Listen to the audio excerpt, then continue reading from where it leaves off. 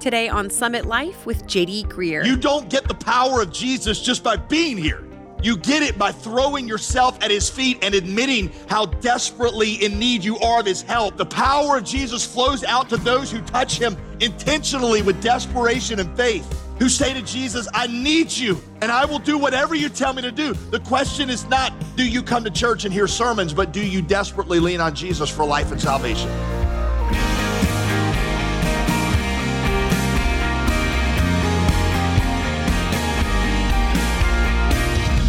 Welcome to Summit Life with Pastor JD Greer. I'm your host, Molly Vidovich. You know, wherever Jesus went, crowds followed. People from all walks of life sought him out to listen, to learn, to be healed, and to be seen. In today's message, we're focusing on Jesus' tender compassion toward an elite insider and an unclean outcast, two opposite ends of the cultural spectrum. It's part of our teaching series in the Gospel of Luke called Kingdom Come. If you've missed any part of this series so far, you can always catch up online, free of charge, at jdgreer.com. Now, time to grab your Bible, open it up to Luke chapter 8, and here's Pastor JD with a message he's titled, Amazing Tenderness. Kingdom of Jesus, when Jesus shows up in Luke, is surprising and unexpected and confusing for a number of different reasons. Jesus showed up preaching a kingdom that took a lot of people off guard. The reason it took them off guard is because he saw our problems differently than we did. We thought we needed some cosmetic changes. We needed world peace. We needed more food. Jesus said that our problems went much deeper. Here's the statement from last week. Jesus offered a salvation we weren't expecting because we had a problem we didn't know we had. That made a lot of people stumble because they didn't want to admit that what Jesus said about them was true, that they needed a savior. And there were many people who resisted Jesus because they were too proud to admit they needed a savior. There are others who were too stubborn to acknowledge that he was the Lord and in control of their lives. Right? So Jesus showed us some surprising things about us, but Jesus also showed us some things about God that were surprising. The tenderness and the compassion of God for us. It's somewhat of a paradox. We didn't think we were as bad as Jesus said we were, and we didn't assume that God was as loving as Jesus showed us he was. The gospel, that's how you know, by the way, that you're getting the gospel, is you start to see that paradox. The gospel is that you and I are more wicked than we ever realized, but that God cares more for us than we ever dreamed or hoped.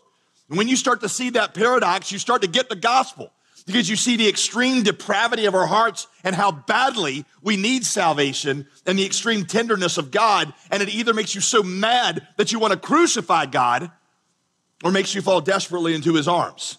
That's why you know that if you've got the general reaction to Jesus of apathy or boredom, that he's kind of irrelevant. He's a nice guy. You go visit him on Sundays and go to his house, but otherwise he doesn't influence your life. You've never seen the real thing.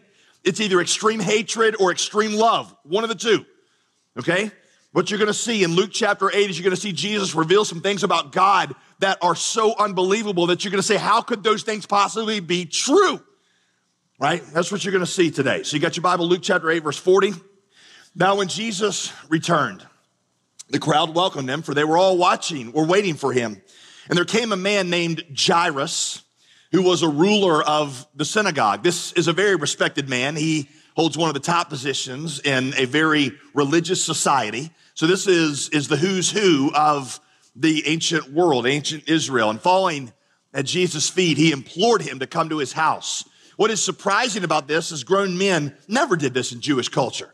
Men of stature wore long robes. They were very stately. They had long beards. They didn't show a lot of emotion. They would never run. They would never appear to be in a hurry. And they certainly would not prostrate themselves at another man's feet. But this man is desperate. Verse 42, because he had an only daughter. She was about 12 years old. And she was dying. And so Jesus listens to this guy's plea. And he starts to go with him to his house.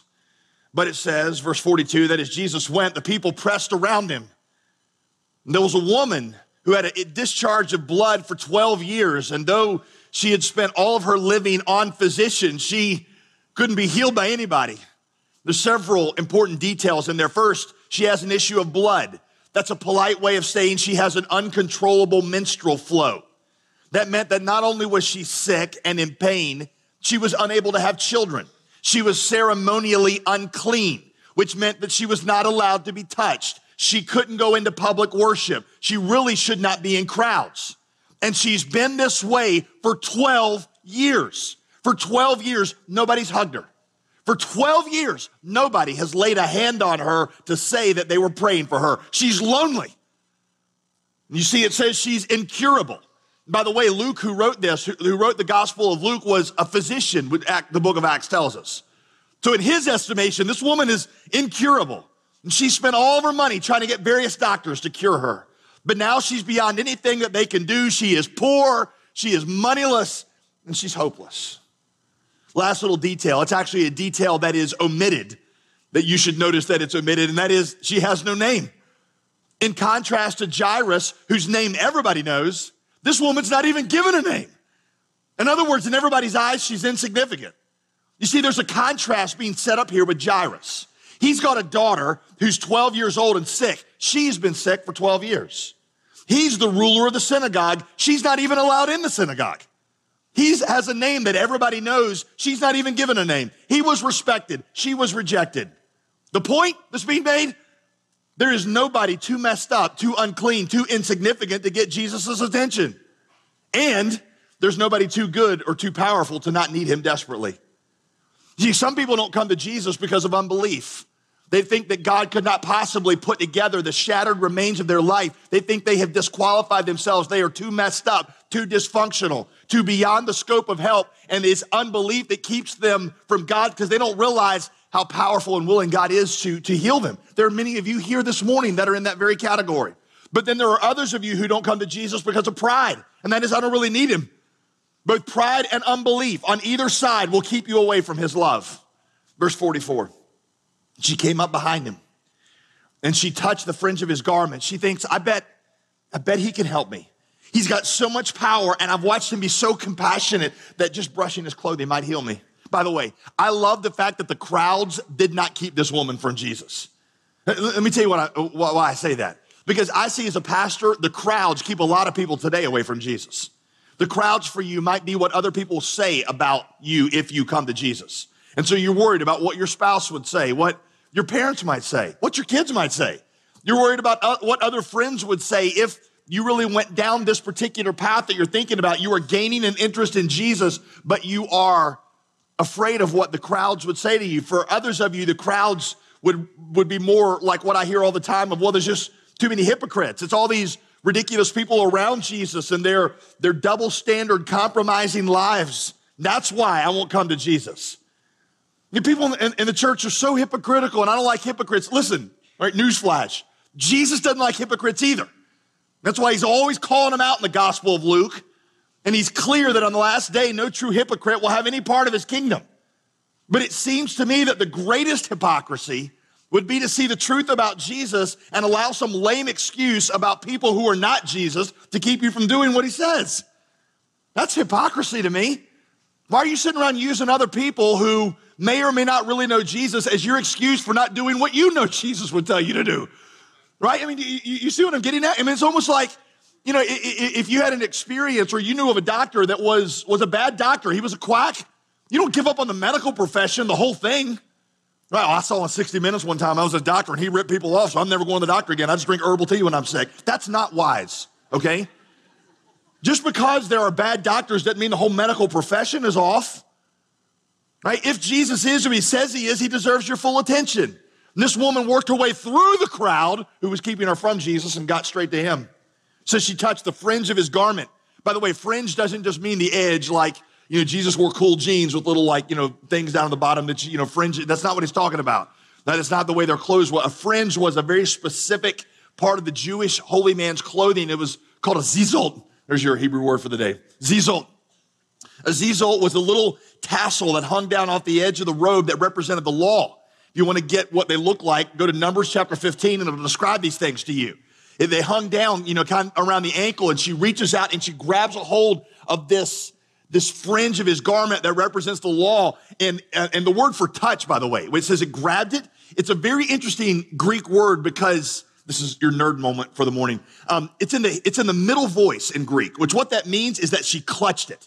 It's like she grabbed it like the rope of a bell that you're trying to ring, and she grabbed onto it, which means it wasn't just like swatting at it. She grabbed it, and you can imagine Jesus walking with his rope and like kind of pulling a little bit, right? And so it says, verse 44, and immediately her discharge of blood ceased.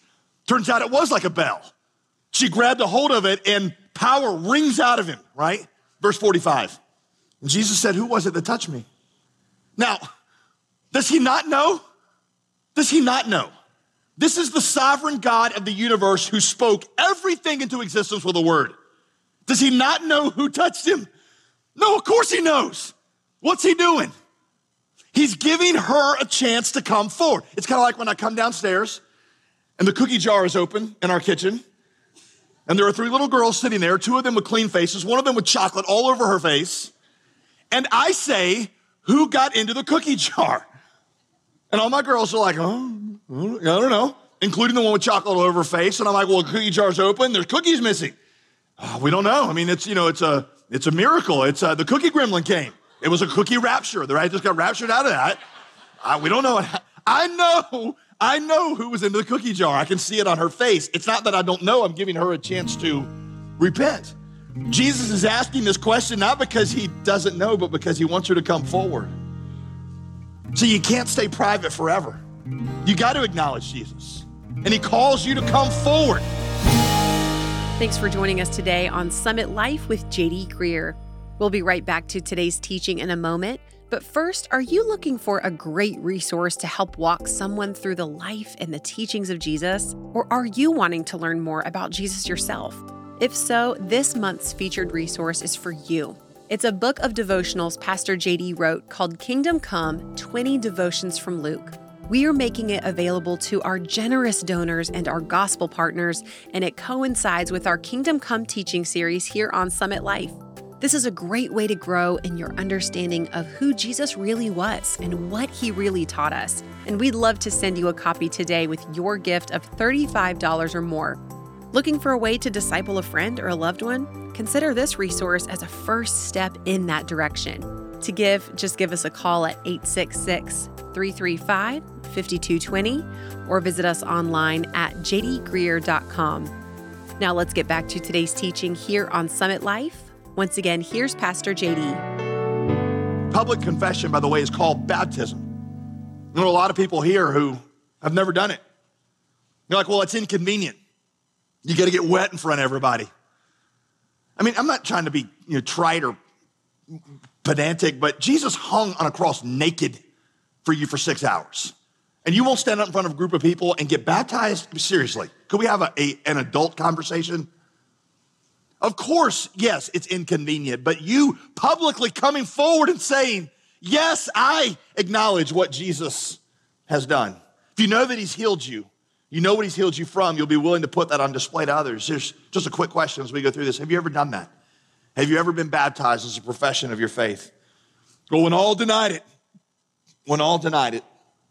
Peter said, Master, the crowds surround you and they're the ones that are pressing in on you. Peter has this fantastic ability to fill silence with stupidity, doesn't he? You ever get the impression, here's Jesus like, seriously? Oh, the crowd. I get it. Thank you, Peter, for your tremendous insights. What would we do without you? You get the impression sometimes that real ministry happens. This is, by the way, the leader of God's church.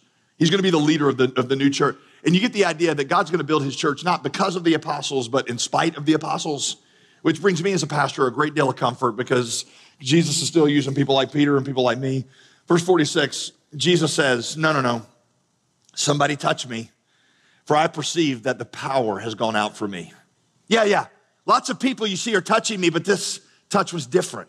Lots of people touch Jesus casually. Very few people touch him intentionally. What I mean by that is, listen, you don't get the power of Jesus just by being here, as if you just kind of sit and soak in it. You get it by throwing yourself at his feet and admitting how desperately in need you are of his help and surrendering yourself fully to him. We got lots of people here this morning touching Jesus casually. But the power of Jesus flows out to those who touch him intentionally with desperation and faith, who say to Jesus, I need you. and I will do whatever you tell me to do. The question is not, do you come to church and hear sermons, but do you desperately lean on Jesus for life and salvation? That's the question. We got a lot of people here in the casual. In fact, we got even people who know a lot about the Bible. That's one of the things I remember from seminary. I'm into seminary. I went to seminary for like 19 years. I'm into Bible knowledge. But there's just a lot of people who get into touching Jesus casually and never lean their soul on him for life and salvation. I know you're here touching him casually. But you don't get this by listening to sermons. You get it by prostrating yourself at his feet and saying, Jesus, please, please. There is something only you can do. Verse 47, when the woman saw that she was not hidden, she came trembling and falling down before him, declared in the presence of all the people. See that little presence of all the people? Why she touched him and how she'd been immediately healed. You know, there's something sweet there in there. This unloved woman, rejected woman, this woman who's never been touched for 12 years, this woman who is desperately insecure, now trembling before Jesus and in front of everybody who has rejected her. She begins to talk about her condition. She begins to talk about what happened. And she's flooded with this question of what's he going to say? Is he going to rebuke me? Is he going to reject me? Is he going to publicly humiliate me? He knows that I shouldn't have touched him. He knows that I shouldn't be here. He knows who I am. She lays this out here. This broken, desperate woman lays out with trembling lip, lays out in front of him everything about who she is. And then comes the greatest moment in her life. Ultimately, this is the greatest moment in the universe for each of us. It's really the central question of the whole Bible. What's it like to be completely exposed in all of your defilement? What's it like to be exposed in all of your guilt? What's it like to be exposed in all of your shame before a holy God? Verse 48. And he says to her, daughter. Daughter is a term of intimate endearment. In fact, this is the only person in the Gospels that Jesus refers to by that name. Only one, daughter. The girl that nobody wanted is adopted by the ultimate Father. The girl that nobody would touch is embraced by the strongest and most tender arms in the universe. You see the contrast? Jairus is a dad who is pleading the cause of his daughter before Jesus. But this woman has no father, so Jesus will be her father. To Jairus, he will be the healer, but to this woman, he will be both father and healer because he is the father to the fatherless. And there are certain things that you experience about Jesus in pain that those who are not in pain never get to experience. And that's one of the beautiful things about Jesus. Some of you, as you've been watching the NCAA tournament, may have seen this. ESPN's been run this little like short human interest story about the football coach from the University of Georgia, who is a very committed believer. And it talks about recently he was over in Ukraine with his wife, and they have several kids, but they were at an orphanage, and there was a little 3-year-old girl who had severe facial deformities. I mean severe deformities. Her parents, because of how messed up she looked, felt like they couldn't handle it and just dropped her off at an orphanage. And he and his wife, this coach and his wife, were talking. He's a very successful coach. Talking about when they looked at this little girl and just asked the question, who is it that's going to love this little girl? Her parents rejected her because of how she looked. And this coach, this winning coach from the University of Georgia says, we'll take that one. And we're going to take her into our home, and they have, and paid for several operations that are trying to correct this deformity, but loving her regardless. And on this little, 5-6 minute expose on ESPN, him making the statement that this is how I know that God saw us. Because see, that's the gospel. The gospel is that you and I were deformed. You and I were outcast. You and I were the ones who were fatherless. We were the ones who were unclean. We were the ones who were unloved. But it wasn't because of a birth defect. It was worse. It was because of our sin. And inexplicably, Christ set his love on us and was tender to us, literally when anybody else who saw the real us would have walked away from us. The gospel is that we are more wicked than we ever realized and more loved and accepted than we ever dreamed at the same time because of what Christ has done for us. Sinners and outcasts made into beloved sons and daughters. By the way, if you ever get that, if you ever really get that, Suddenly you start to have a heart for people like the orphan and the outcast. Not that you don't need to be told to.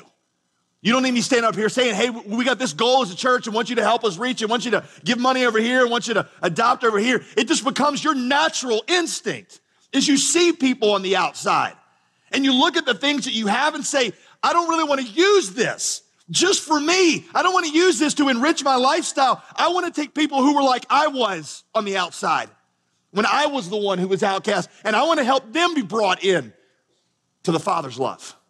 It just becomes part of your nature. It becomes part of your nature. Your faith has made you well. Go in peace. Probably the single most shocking thing from this story is what happened when she touched him. This is a little deep, all right, so hang on. Usually when an unclean thing touches a clean thing, the clean thing becomes unclean, right? If I'm sick and I sneeze on you, what we say is, I gave my cold to you, right? Unfortunately, that doesn't mean that you now have it and I don't, right? That would be awesome. I gave you my cold, you're it. But what that means is that you and I both now have my cold, because when the unclean thing, me, touches the clean thing, you, the clean thing becomes unclean. But in this case, when the unclean thing, her, touches the clean thing, Jesus, he doesn't become unclean, she becomes clean. The unclean thing touches the clean thing, and instead of the clean thing becoming unclean, the unclean thing becomes clean. You write that down, all right? That's because the ministry of Jesus is one of substitution. Listen, this is the heart of the gospel. On the cross, he took all of our defilement. On the cross, he would take our sin and our sorrow. On the cross, it would literally be like what I said it wasn't like with the cold. It wasn't that he became unclean and she remained unclean. He absorbed into himself her uncleanness and her defilement, so that what would flow out from him to her was healing and salvation. He became our sin so that we could become his righteousness. The unclean thing touched the clean thing became unclean and put it away forever, and now the unclean thing can become clean in him. I've noticed it's a common reaction when people, their soul feels dirty, they want to take a shower. You see this, they say, with rape victims. Even though it doesn't logically make sense, there's just something about wanting to be cleansed that makes you at least temporarily feel like you're removing that. I know that sexual addicts will go through this as well. They'll get into something and they'll want to wash themselves. Muslims and Jews make this as a regular part of their prayer process to cleanse themselves before they go into the presence of God. But you realize that this water on the body is it's a symbol. It may help you mentally think about some things, but it never really gets to the heart of the issue, and that is your soul feels dirty. Right? I mean, how do you cleanse the real part of you that cannot be touched with water, the part where the sin dwelt, the part where the defilement seems the most acute? How do you deal with that? The answer is the blood of Jesus Christ. You're listening to Summit Life with J.D. Greer. Today's message from Luke chapter 8 described Jesus' amazing tenderness toward us as he covered our dirtiness and our sin. We'll conclude this message tomorrow when we'll look at what happened after Jesus raised Jairus' daughter from the dead. If you missed any part of today's message, you can hear the complete message online at jdgreer.com. Here on Summit Life, everything we do is possible because of the generosity of our financial supporters and gospel partners.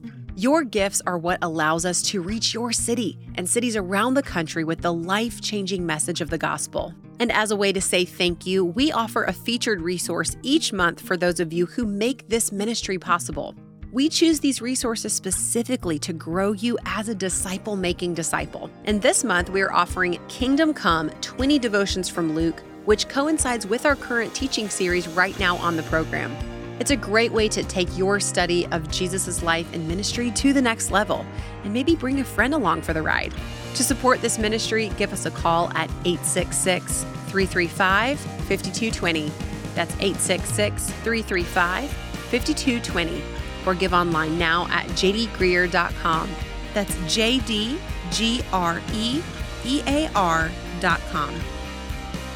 I'm Molly Vidovich, inviting you to join us again tomorrow as we hear the conclusion of our message titled Amazing Tenderness. We'll see you right here Wednesday on Summit Life with J.D. Greer.